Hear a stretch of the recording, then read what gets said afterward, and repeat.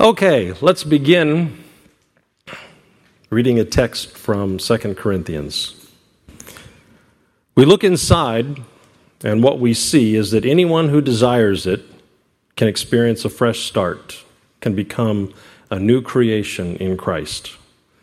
The old life can fall away. The new life can flourish. Look, if we have eyes that see, we realize that God has settled relationship between us and Him and has set before us the mandate to settle our relationships one with another. So if you've been around NRCC for any length of time, you've heard a recurring theme, and it is this, is that personal renewal is normative. It is the expectation of our lives that growth happens. It is, as our text indicates, part of the ancient tradition, and as part of our Advent series said, it is built right into the earth that renewal, change, and transformation happen. As a creature of this earth, it is our heritage, just like the mountains and the trees and the grasses and the animals, to go through regular seasons of renewal. Mountains wear down over the ages. I just think that's funny. She saw that picture and she wanted it. That was smart, girl. That was smart. Mountains wear down over the ages, and then seasonally they are thrust up again by the movement and the action of tectonic plates. Animals go into hibernation. And in seasons of famine, they wait for the rainy season, or they wait for the springtime return of food. Plants go into seasons of dormancy, consolidation, while they await the return of the sun, while they wait the return of the warmth. Renewal is part of the way things are on this planet that you and I inhabit. And as one of God's creatures here on this earth, you and I are also inheritors of that same promise of renewal and regeneration. However, as human beings, we've got these great big prefrontal cortex brains that give us options. They give us choices. And consequently, we have emotions and thoughts and visceral beliefs and intellectual beliefs, illusions and hurts, all of which can distance us from being a part of the natural rhythm of the planet that we inhabit. We, unintentionally to be sure, can circumvent the natural process of renewal and awakening. So, it has always been our way in the tradition to encourage one another toward a set of spiritual practices and patterns that work with seasons of renewal, that move us toward times of awakening. We saw this clearly during our Advent lesson about annualizing our reflections on hope. And in the same way, we can annualize certain times of thought about renewal. In our society, given the calendar that we have and the way the rhythm of our culture works, those natural times of renewal will often fall in January. In this week that is about to come, many people will start to reflect on their lives and think about their lives in the new emerging year. Another time that we often do that is around our birthdays. Sometimes it's in the fall. If people have been in school long enough, you kind of get the idea that the fall is a time for a new beginning. And so, if you pay attention to the announcements at NRCC, you realize over time that you're gathering a great big basket filled to overflowing with a set of practices and thought patterns that are regularly inviting you to renewal, regularly inviting you to change, regularly inviting you to growth. These things being integrated into your life. And it is an honored and storied heritage from which we draw that focuses us toward the experience that Paul articulates in this text so long ago. A fresh start, a new life, the old toxic patterns falling away, flourishing of new life within us. Now, one of my great privileges being part of the community and holding the position that I do is that I get to hear, probably more than most, the stories of people's growth moments and their renewal moments in our community. I get to hear lots of stories of the old toxic ways falling off and new healthy ways beginning to flourish. And these stories that I get to hear are everyday occurrences at NRCC. They're normal events in our community. People grow here. We grow all the time. It's regular. It's commonplace. It's as ordinary as can be. That doesn't make it any less precious. It's just common. I used to think it was because we're a great community, and I used to think that it was because we really had figured this thing out, but along the way I've learned that that's not really the case. The case is that we've just tapped into an ancient wisdom that was around a long time before we were. Lots and lots of people have found growth and change and transformation normative. All they did was just tap into an understanding about the way this human life of ours works. And so we've been paying attention to the ancient wisdom, and we're doing what the ancients discovered a long time ago, the very things that enable us to participate in the natural growth and renewal process that is part of this planet that we inherited. So it's not really all that exceptional. It is just being part of the tradition. So we see what this text articulates happening all the time. Fresh starts, right and left. Old life flourishing, or old life passing away and new life flourishing happens all the time. And it's become our way to encourage one another to this anticipation, to encourage one another to the expectation, to encourage one another to have eyes that see and ears that hear so that we could be participants in this natural rhythm that is always going on about us and in us, for the Spirit of God indwells us. But of course, growth and new life and the old life passing away, this doesn't come without some struggle. So we struggle and struggle and struggle. We would all prefer it to go passively. I actually ran into this comic while I was preparing from Calvin and Hobbes. Most people just muddle through their lives. They're passive and unmotivated. They lack ambition and drive. But not me, though. I'm going to have an epic life. I'm going to wrestle the issues of the age and change the course of history. And I don't know which one's which. Hobbes? Is Hobbes the one that now responds? Hobbes is the tiger. So Hobbes says, so how are you going to do that? And Calvin says, I'm going to sit here and wait so opportunity will know right where to find me when it's time to change the world. And Hobbes says, I wish I'd brought a book to read. Nah, it'll be here any minute now. So today I want to address some of the struggle and some of the resistance, some of the interior things that happen inside of us. And we're going to talk about, even though it is the natural order of things to grow and to change, there are forces within us that keep us from embracing this natural renewal process. And here is the struggle I want to talk about today, and that is this. All of us have a love-hate relationship with change.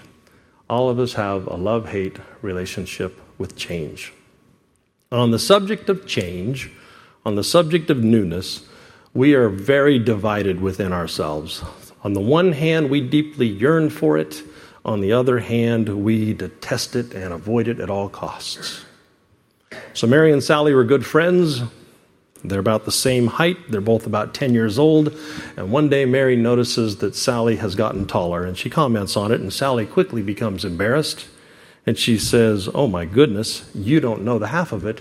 My shoes don't fit anymore. My pants are too short. I'm getting scared. What if I just keep getting taller and taller and taller? What happens if I become the tallest girl in school? And after a pause, Mary says, well, I've got my own fears. If you think that's scary, I'm scared that I won't grow at all. What if all my friends grow, but I stay this height forever? What if we go off to college and I'm still this height? And there, articulated in the fears of two little girls, is the human dilemma regarding change. We yearn to change, we yearn to grow, we yearn for renewal. It is, after all, the order of things. It is wired into us to to go through this process. So we yearn for it. But at the same time, we fear change, and we fear growth, and we fear renewal. What happens if change gets out of control? Which it does, by the way. What happens if change goes in directions that I can't manage? And it does, by the way. What happens if change turns out to be bad? That would just be awful. What if I don't change? That would be awful. What if I do change? That would be awful. You and I, we human beings, we have a love-hate relationship with change. And being on the horns of that dilemma, oftentimes we just get immobilized. We know that change is normal. We know that it's healthy. We know that it's required. However, there's an equally strong drive inside most of us to resist it. And we can become so hung up on this dilemma that we get frozen. Even sometimes when our conscious mind knows with certainty that we need to change in an area. The other parts of our minds find some convoluted way to help us resist and avoid it. If we could stand outside of our bodies, and if we could stand outside of our minds, and we could just watch ourselves, it would amaze us how we have these little contrivances that are set up in place to help us avoid the natural process of renewal. The biggest of them is to get really distracted doing something really important that has nothing to do with change. So yes, we need growth. Yes, God's good earth promises growth, has it built right into it, yet the tradition within us is to avoid it because it is frightening. Now, we might be forgiven our resistance because change really is hard. To change our thinking, man, this is Herculean. To change our habits, this is arduous. This is grueling. This is demanding. To change the foundation of an unhealthy relationship. You and I, we've got these brains, and they're set up so as to save space, save bandwidth by caching away certain activities and actions we're familiar with, and we just do them by habit. And whatever goes into cache, we just do by habit as a regular. You don't have to think about tying your shoes in the morning. You don't have to think about making toast in the morning. You've just got that thing done. Pretty soon, you don't even see the road you drive on your way to work because it's not new. And so the bandwidth is saved for the new stuff, which is a great system. It makes it work for us, unless what gets cached is an unhealthy relational dynamic. And then you're going to pull that up and live that drama again and again, day after day, and to change that is excruciating. To change what has been put into cache is very, very demanding. So we avoid it because it's painful. And we avoid it because the statistical probability of success is very low. That would mean we're probably going to fail.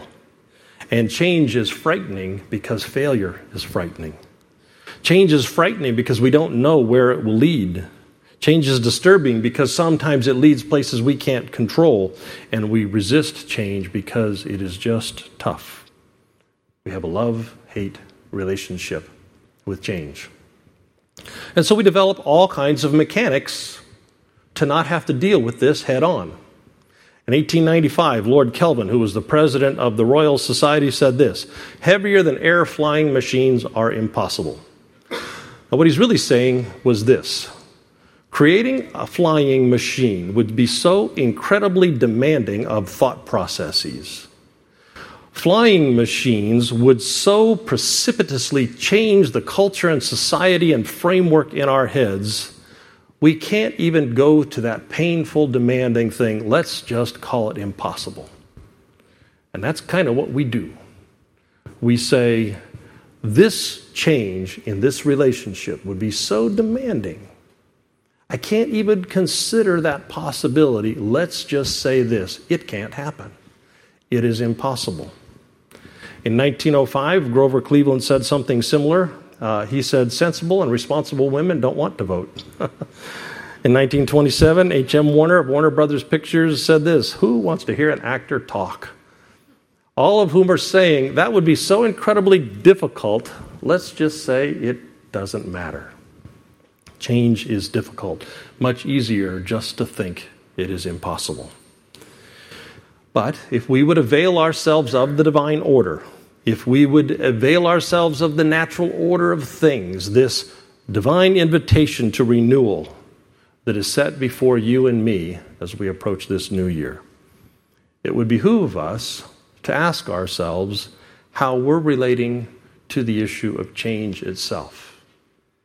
Forget the issue that might need change for a moment. Set that aside. And just think for a moment about how you approach change in general. It would behoove us to ask ourselves, do I make myself available to healthy changes, or do I unconsciously resist them? Do I stay away from change because it is frightening?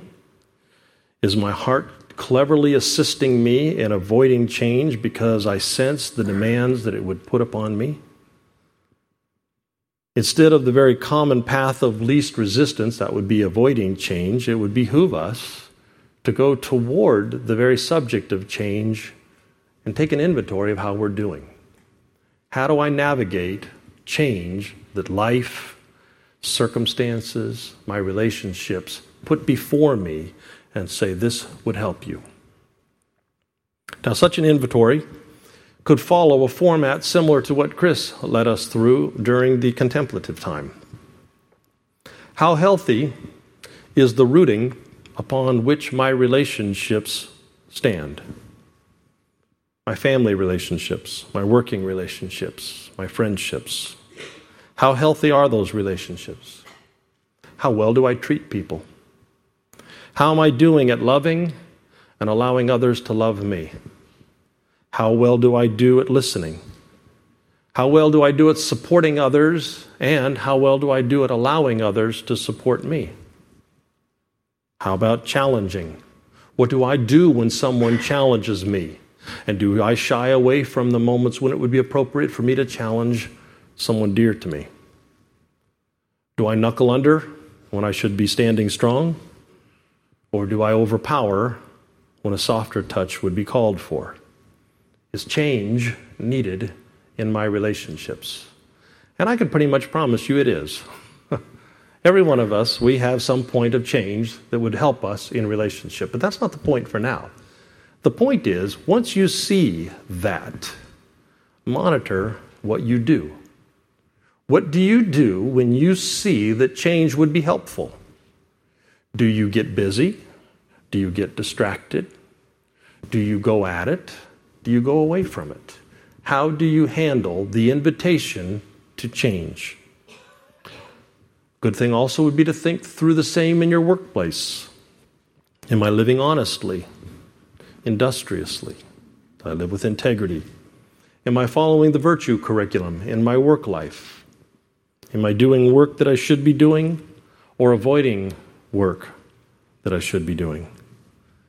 Am I avoiding the change that would be demanded of me because it is frightening or because it is demanding? Am I spending my time the way my time should be spent? Or is my fear of change trumping my need for change? Oftentimes as we go into the new year, you think about our personal habits, your entertainment habits, your health and eating habits, the ways that you relate in your downtime. Are these habits health and life-giving? Are they nurturing the life that God has put within us? Or is inertia keeping me from changing things that would be harmful to me? And the real question that we're asking is my fear of change trumping my need for change? What about the attention that I give to my spiritual journey?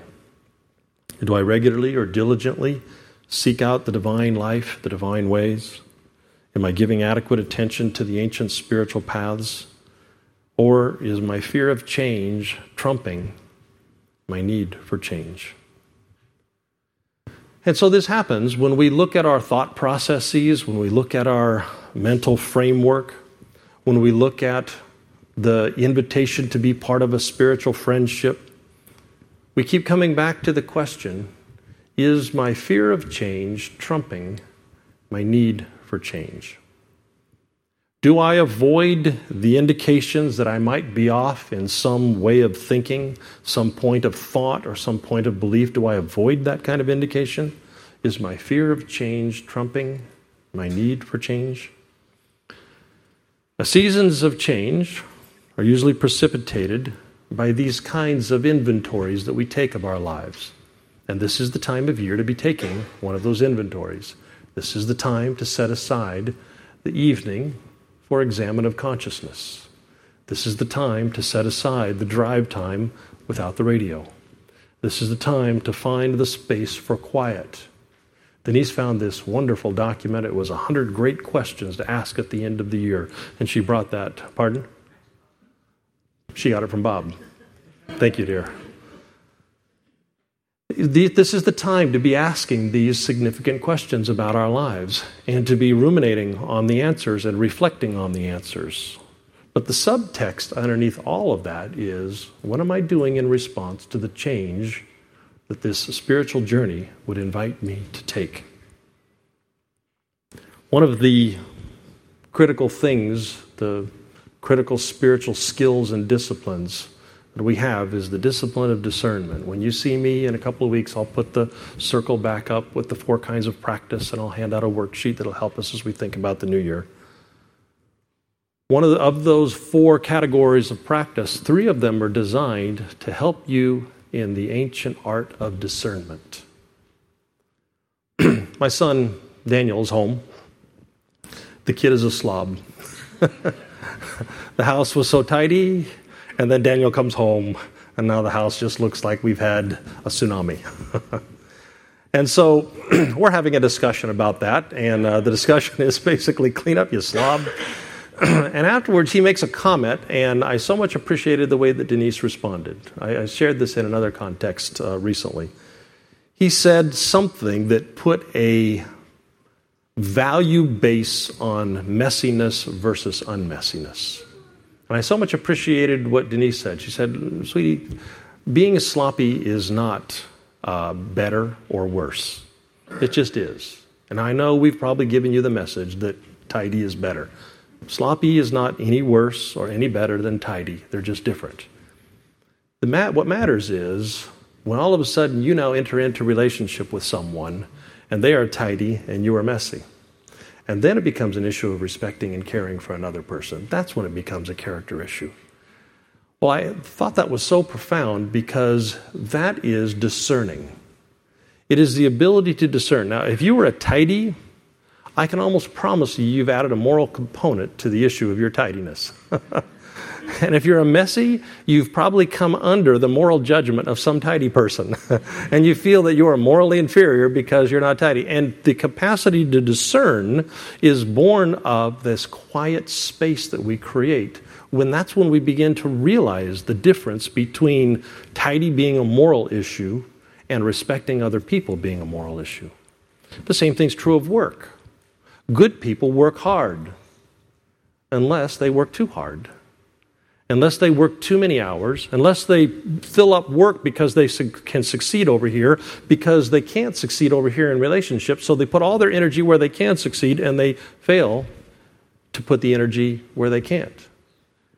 And the capacity to know the difference between those two comes down to discernment.